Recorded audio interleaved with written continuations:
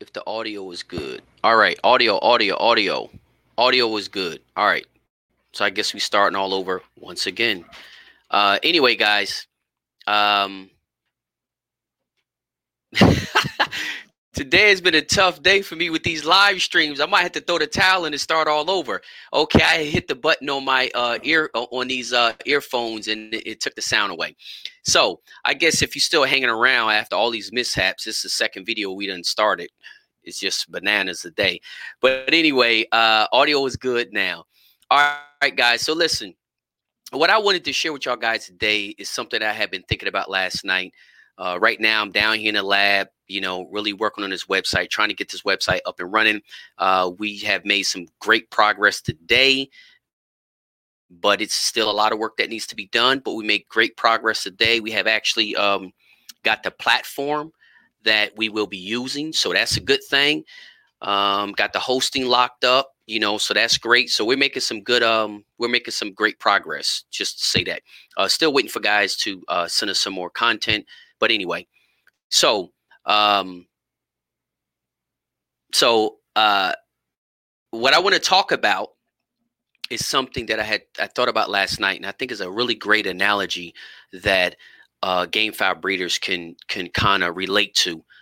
And I think it really speaks volumes of the importance of raw materials, or say the right brood fowl or seed fowl, foundation fowl, whatever you want to call it. I call it brood fowl.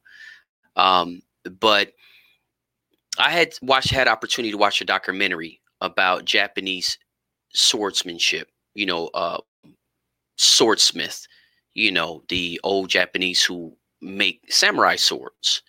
Javier, what's going on, buddy? So when I watched that documentary, I couldn't help myself but to think how much that related to breeding animals in general. But let's just talk about game fowl, and then talk about the process of creating a samurai sword,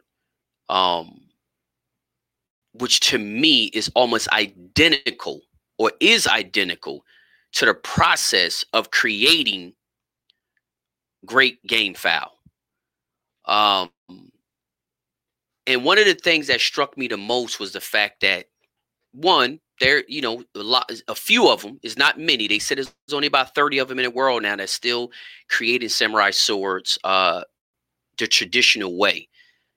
Everybody else has used some form of technology. And even the ones who's creating a traditional way, they're still using some forms of technology too. It's not all traditional, but it's probably about 80% traditional and 20% with new technology. But the art of sword making is phenomenal. But I don't even think it's any more phenomenal than creating a bloodline, or your own bloodline in game fowl. Or if not your own bloodline, just your own birds. One of the key things in sword making, which I think is identical to game fowl breeding, is the raw materials. In sword making, they have to have great steel. Number one, the raw materials, great steel, right? They have to have great coals and stuff to burn and fire extremely hot, extremely hot.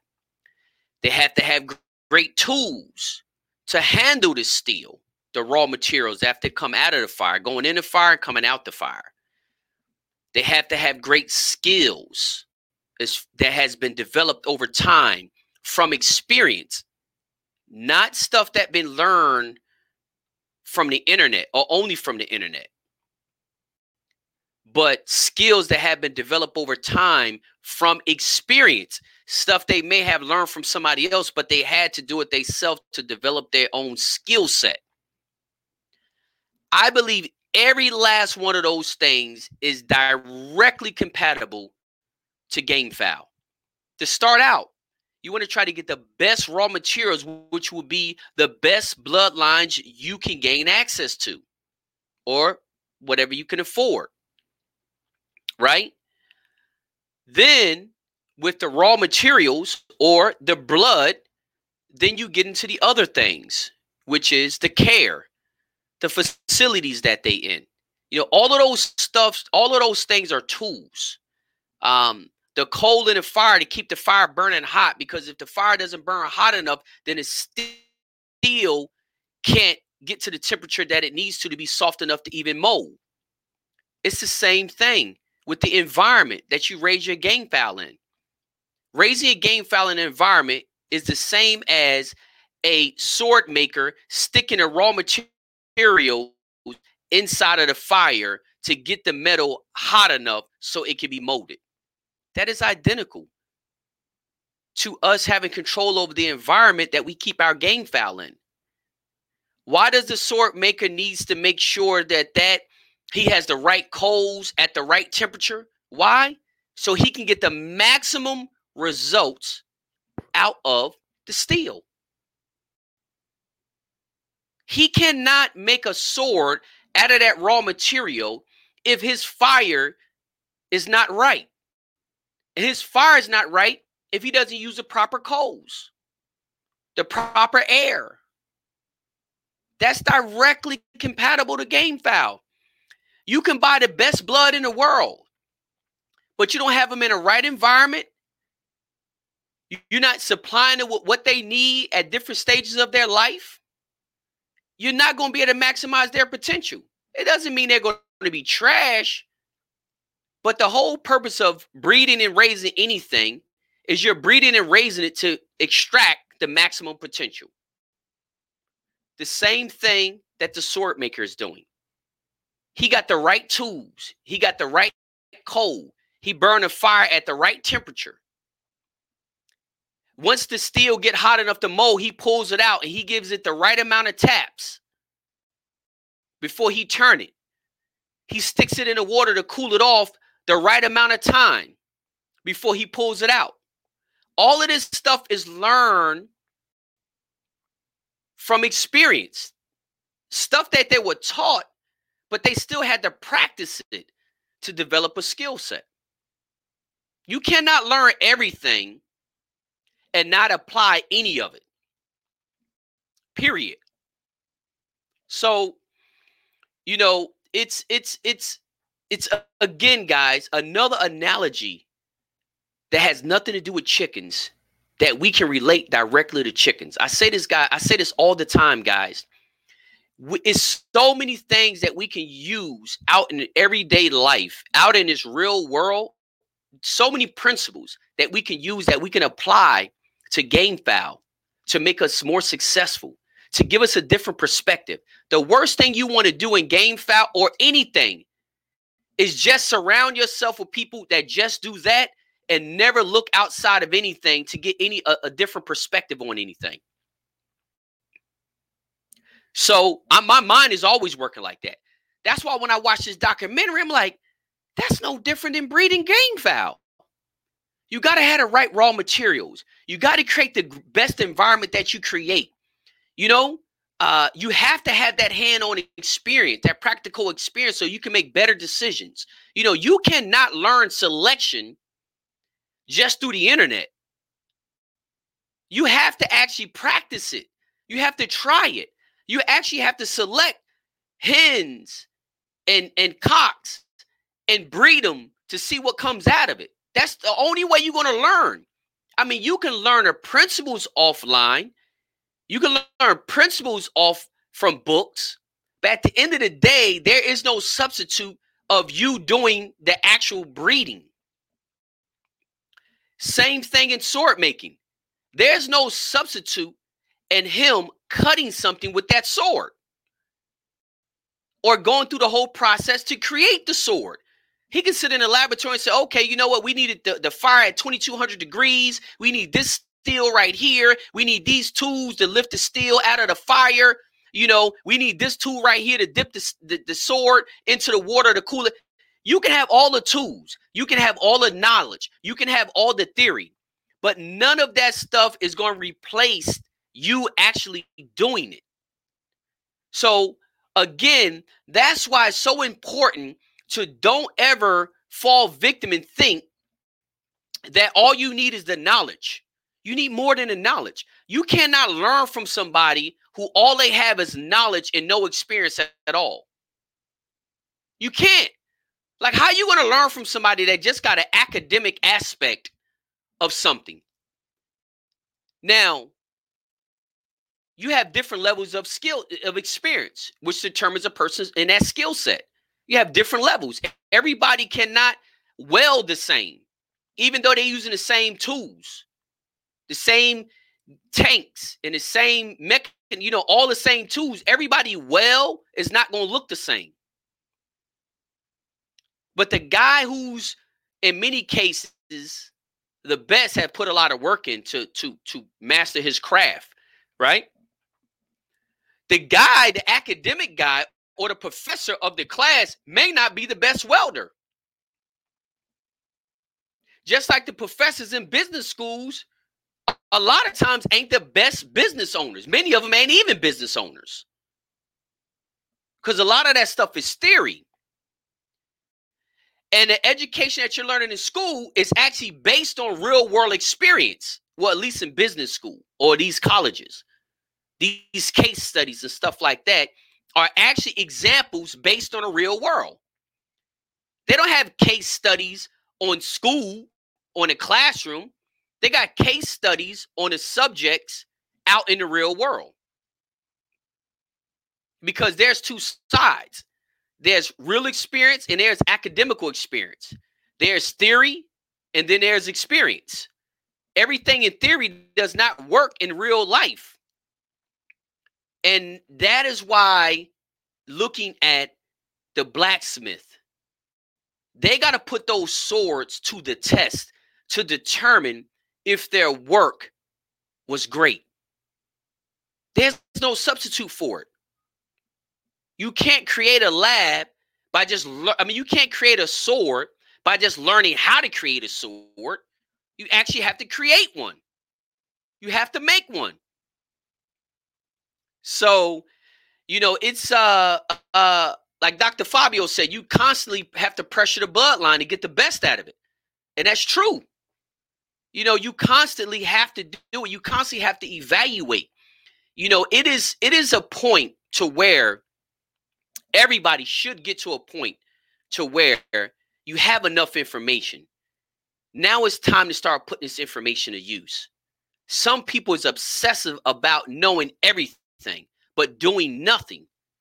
You got to actually go out there and breed two chickens together. You can learn all the scientific words. You can read all the books. You can watch all the watch all the videos. You can watch all the podcasts. But that stuff is created for you to go out there and actually put it to use. And it's something that I talked about the other day, but it's like I said about practicing your craft. If you do it, I posted this the other day. If you spend 1 hour a day, more than what you usually do on something, in 30 days, you will be amazed of how much better you are at it. I don't care what it is. You want to see some type of effects. Just spend 1 additional hour a day on something. Spend 1 additional hour a day sitting there and watching, say, 1 stag or 2 stags or 3 stags. Not the whole entire farm, but you can. But spend 1 extra hour a day looking at a few selected stags. And tell me what you learn at the end of 30 days. I promise you it'll be more than you knew at the beginning of the 30 days. And we can watch all of the samurai sword making videos. We can look at all the drawings. We can do all of that. But until we actually try it, you don't know how good you are at it. You don't know how good you are at it. So, back to the analogy with the samurai sword maker, it is amazing how it is totally relatable to what we do. They make sure they get the best steel, or put it this way, the right steel for what they created. Let me take that back. The Japanese make sure they get the right steel for what they are creating. It may not be the same steel that's used for a part on a car. It may not be the same steel that's used for a beam inside of a skyscraper. They go out and get the best steel for making swords, not making steel beams in warehouses, not making car parts or engine parts. They get the best steel for sword making. That's directly relatable to game foul. Get the best blood for the performance that's required. Different activities require different things. Different activities require different things. This is a lot different in conformation. When you're breeding birds just based on conformation and no performance at all, then you breed it based on the standards of that breed. So that means he can look the part, but don't have to perform the part. You can take a coon dog that can win the Westminster, but cannot find a coon if he was fenced in the same backyard with the coon. So with conformation, you're able to create something that looked the part, but that's not required to do the part. So again, going back to sword makers, you can have samurai swords that look good, but put under the right pressure, they're going to fail. Then you got samurai swords that look good and can stand a brutality test. They won't fail. And that's the difference. That's the problem with breeding any animal based on looks. Same problem with creating, a sword and putting a shiny finish on it and all the chrome and all that, the gold around a hand guard and all that. That all look good. But as soon as you go try to chop something, it don't cut. Or you chop something really hard and the sword chips. There's a difference. So if you're looking for an animal if you're looking for an animal to perform in a performance capacity, you can't go looking at something that's bred to just look like it can perform. Period. That's with any animal, with horses, dogs, any animal, not just with chickens. And that's what this documentary was saying as far as sword making. There's a lot of swords out there that look good, but they don't pass the test. They can't cut. They can't, the blades bend easy, but they look good. They're beautiful. So that just kind of shows you the difference. Again, extremely compatible. Sword making, game foul breeding. The samurai sword makers who's making swords to compete or to be put under pressure is not going to the individual who's making swords just to look good. They're using two different types of metals, and they have two different processes. One is creating something to look good. One is creating something to perform and also look good. But mainly to perform. Look good come later, but he needs something to be able to perform. And this is the crazy thing about it. The master sword makers, their swords they're creating is beautiful. Not only can it perform under most extreme conditions, they're beautiful. Unlike the guy who's making a sword that looks shiny but can't perform. It's the same thing with every single animal. Every single animal is the same identical thing. So, if you don't understand what I'm saying, just do a little research on samurai swordsmanship and watch how they make it and tell me that's not identical to the process of game foul. raw materials, having the right tool, creating the right environment so you can maximize the benefit out of the steel. It's the same thing in game foul.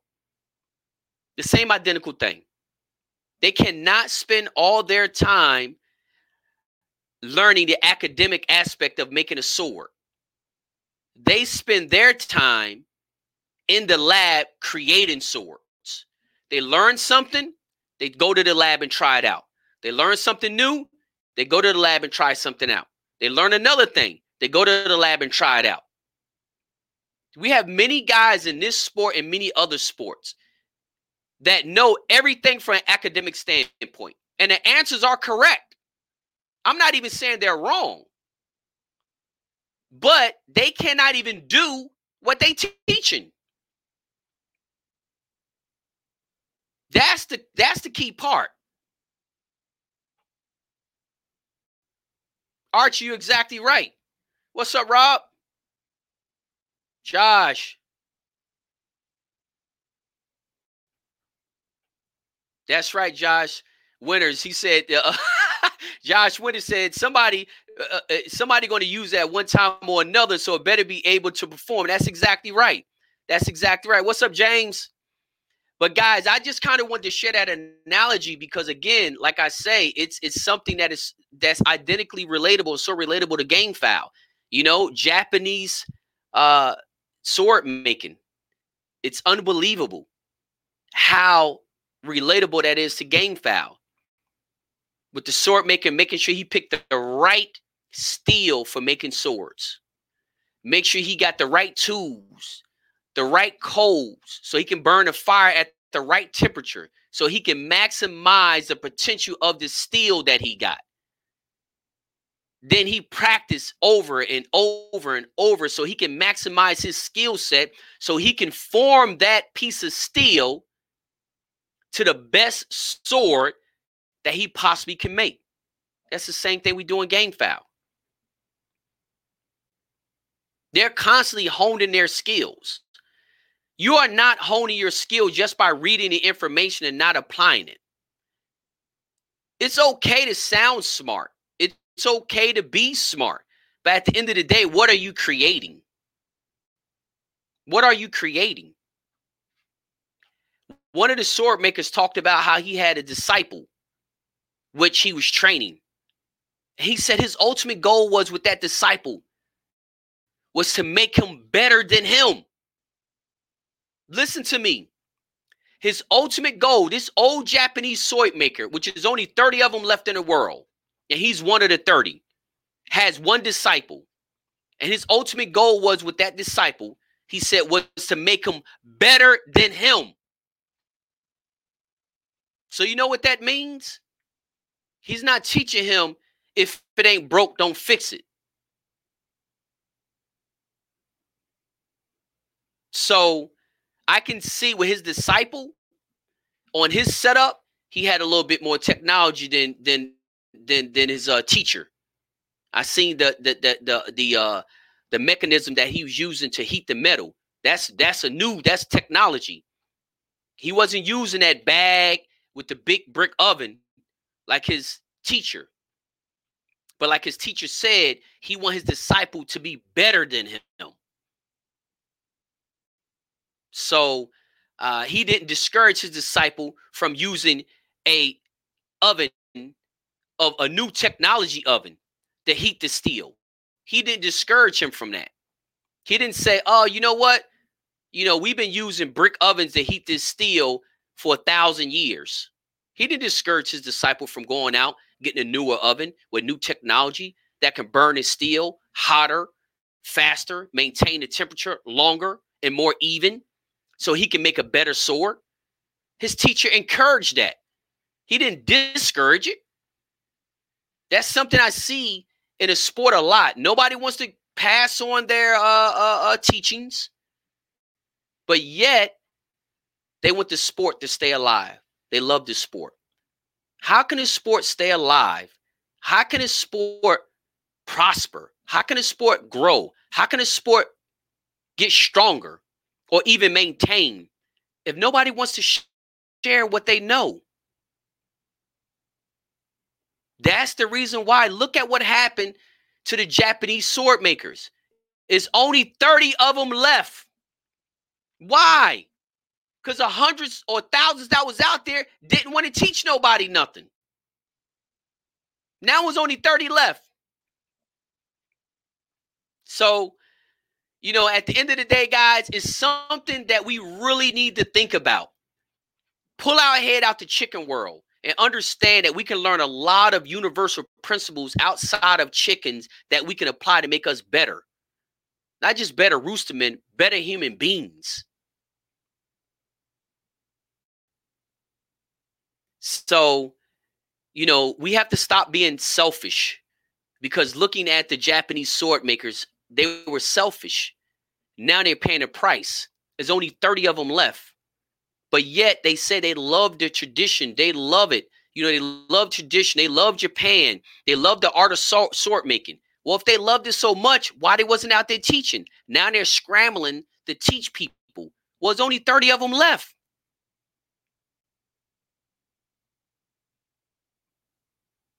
There's only 30 of them left. Now what? So, Rod, you're exactly right, brother. It's just like cigars. I actually even use cigar growers as an analogy to game fowl breeders. And guys, I just try to share stuff because, again, I try to practice what I preach. And if you love this sport as much as you say you do, then you put just as much effort in trying to prepare the next generation as you do in all the other stuff in game fowl. Because, again, the Japanese sword makers were selfish. And now here we are 100 years later, and there's only 30 of them left. After they've been making swords for 500 years. Only thing they can boast to brag about was how better their sword was, better than the next sword maker. And now look, 500 years later, there's only 30 of them left. What, they going to blame it on the steel mill? What, they going to blame it on the emperor? What, they going to blame it on what? Taxes? What, they going to blame it on everything else but themselves? It's their fault. There's only 30 of them left because of them. Being self-serving.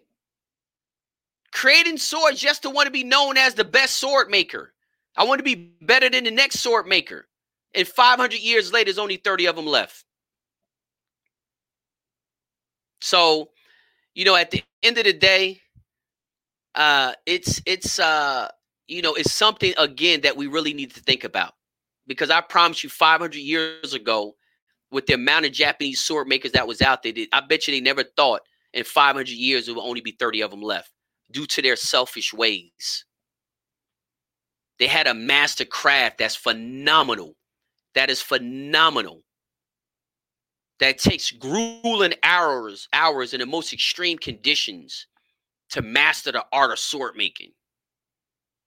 But even they were selfish. Only trying to create swords so they can be better than the next one. Creating the best swords. And 500 years later, there's only 30 of them. So now the traditional art of sword making is about to be extinct.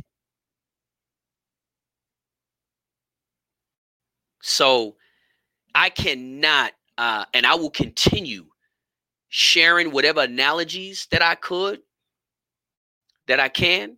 I will continue encouraging the new generation to have a very open mind. I would continue on encouraging people to look outside of chickens for universal principles that will make them better at what they do, help them get closer to their goal in a shorter period of time. I will continue to discourage people from being lazy and using exceptions of the rules. Oh, I ain't gonna say exception of the rules, using exceptions as a rule. Because I just think, again, if you love this sport as much as you say you do, what are you doing for the sport? Because, 80% of guys are just doing stuff for them. They're not doing it for nobody else. And they never make time for the sport unless it's something self-serving. So, again, guys, it's just something that I will continue to share. I'll continue putting out there because I receive a ton of messages from people that's saying that the information that's being shared is very, very useful. You know, either opening their eyes to a new perspective or just confirming what they already had been believing. But I'm only one person. Um, it's definitely, something that, we all have to really look in the mirror and say to ourselves, what am I willing to give back to the sport? It's like John F. Kennedy said, it's not what your country can do for you, but what you can do for your country. Again, another analogy that has nothing to do with chickens that can be applied to game fowl community. It's not what or how many sales you making or how many trophies you won or how many likes you got on a post. It's about what are you doing for the sport that has gave you memories that you can cherish until you 6 feet under. What are you doing for the sport? Most are doing nothing but criticizing, critiquing, judging, comparing. None of those things is teaching. None of those things is positive. None of those things is giving back to the sport. What are you doing for the sport that has gave you memories that you will cherish for the rest of your life? What are you doing? You got time for everything but to give back. So guys, I'm going to leave it at that. Hopefully y'all guys took the time to watch the video entirely. If not, believe me, I'll know because you'll have some comments in the comment box that's so unrelated to what we're talking about. That just shows me exactly why the media is what it is. All I got to do is put a good title in there and boom, they get reaction because ain't nobody going to read the context. So, guys, we will be having an interview this weekend, just to let you know. I'll be putting a post up today, be putting up the flyer today. But again, guys, some of y'all going to join me on my journey to trying to make the biggest positive impact that we can make on this community. And some of y'all going to sit on the sideline and just watch it happen. But at the end of the day, if it's me by myself or 1,000 behind me, I'm going to keep on moving forward and doing everything I possibly can to make a positive impact on guys' lives. Stay focused, stay positive, stay blessed. And I'll talk to y'all guys soon.